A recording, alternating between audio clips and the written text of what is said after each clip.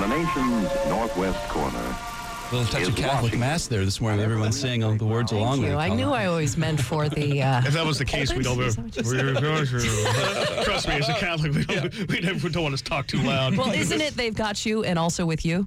Isn't that what it is? And also They've got you and with your spirit. And also with you. Peace be with you. And with your spirit now. Yes. Come Please on. turn to the microphone next to you and express your... I went to a couple Catholic masses. Our resident historian Felix Bonnell joins us every Friday morning for All Over the Map. It's a quick look at the stories behind local places and things. I hear we're talking about a shack in Kirkland. Well, I like to think of it as a mystery cottage. Okay. It's on 6th Street. That's like calling something quaint There's and a it's big just sign, small. and it says on it, Mystery Yeah. Cottage. No, there's no sign. It's on 6th Street South in Kirkland. This is just south of Google, just north of Google, on a little triangle-shaped piece of land right alongside the old railroad tracks. It's now called the Cross Kirkland Corridor or East Rail. The cottage is red with white trim, measures about 14 by 18, little extended area in back, and a porch in front, and a creek running alongside picturesquely. Cute. I've driven past it for as long as I can remember. Always thought it was intriguing.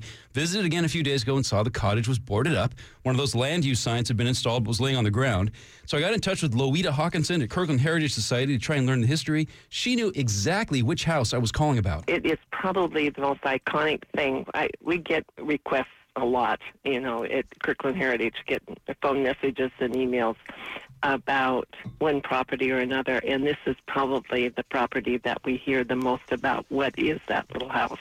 What is the story? So I've been looking at that house and looking it up and trying to find out more about it for decades. Little Cottage is about 80 years old. It was built by the Fisk family in 1945, who lived in a big house next door beginning a few years before that. The Fisks are related by marriage to the Berto family, which is an old name in Kirkland. 2 Fisk children grew up in that big house, and one of them just recently passed away, but was living in that big house next door until late 2022. What nobody seems to know is if the little cottage was an actual separate residence or just some kind of shed. Theories have come up on social media this week about railroad workers living in it, about Mr. Fisk keeping his pigeons there. I mean, you name it. It's the look of the cottage with that little porch, the mullioned windows, and the creek. It seems to invite speculation or even a kind of fantasizing. So the really good news is that some Fisk relatives who live out of state, when they put it on the property on the market last year, several Kirkland citizens reached out to the city to say, hey, why don't we buy that to make it a park since it's right by the trail? So the city managed to do just that. They bought the property for $800,000, which was discounted from the $1 million asking price in exchange for calling it Fisk Family Park. Cute. The official park signs aren't up yet, but they're coming very soon. They'll put in some benches and garbage cans.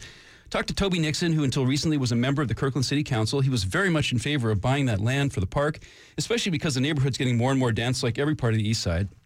He's also a little worried about the cottage. I would hate to see it torn down just because it's kind of a historical thing, and especially if Loida can document something of historical significance that happened on that property, then it would be easier for the city to make the decision to try to preserve it, as opposed to, clearing it off and building a picnic shelter or something like that. So I talked to Deputy Director of Kirkland Parks, John Lloyd. He's also thrilled the public came forward to suggest buying the park and that the sale came together. He said the cottage is completely empty now. He can't see any evidence of a kitchen or a bath, but there's electrical and some kind of plumbing.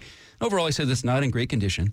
But John Lloyd says the city of Kirkland knows that many people care about the little cottage and are paying attention, and a decision about its future has just not yet been made. We don't want to just rip it down without having engaged the community, or at least explain why we're doing what we're doing to that, because it's a recognizable structure, and so we want to take a little time and care to engage the community on that.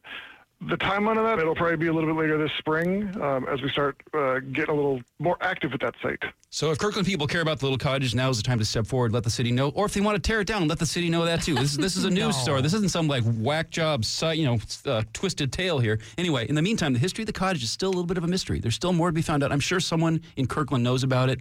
I've got it posted a picture at my Facebook page. Go there if you know about the cottage. Let us know, because there's so much great history that needs to be teased out in this now very public space. All right. You can also text us at the Muckleshoot Casino Resort text line 888-973-5476.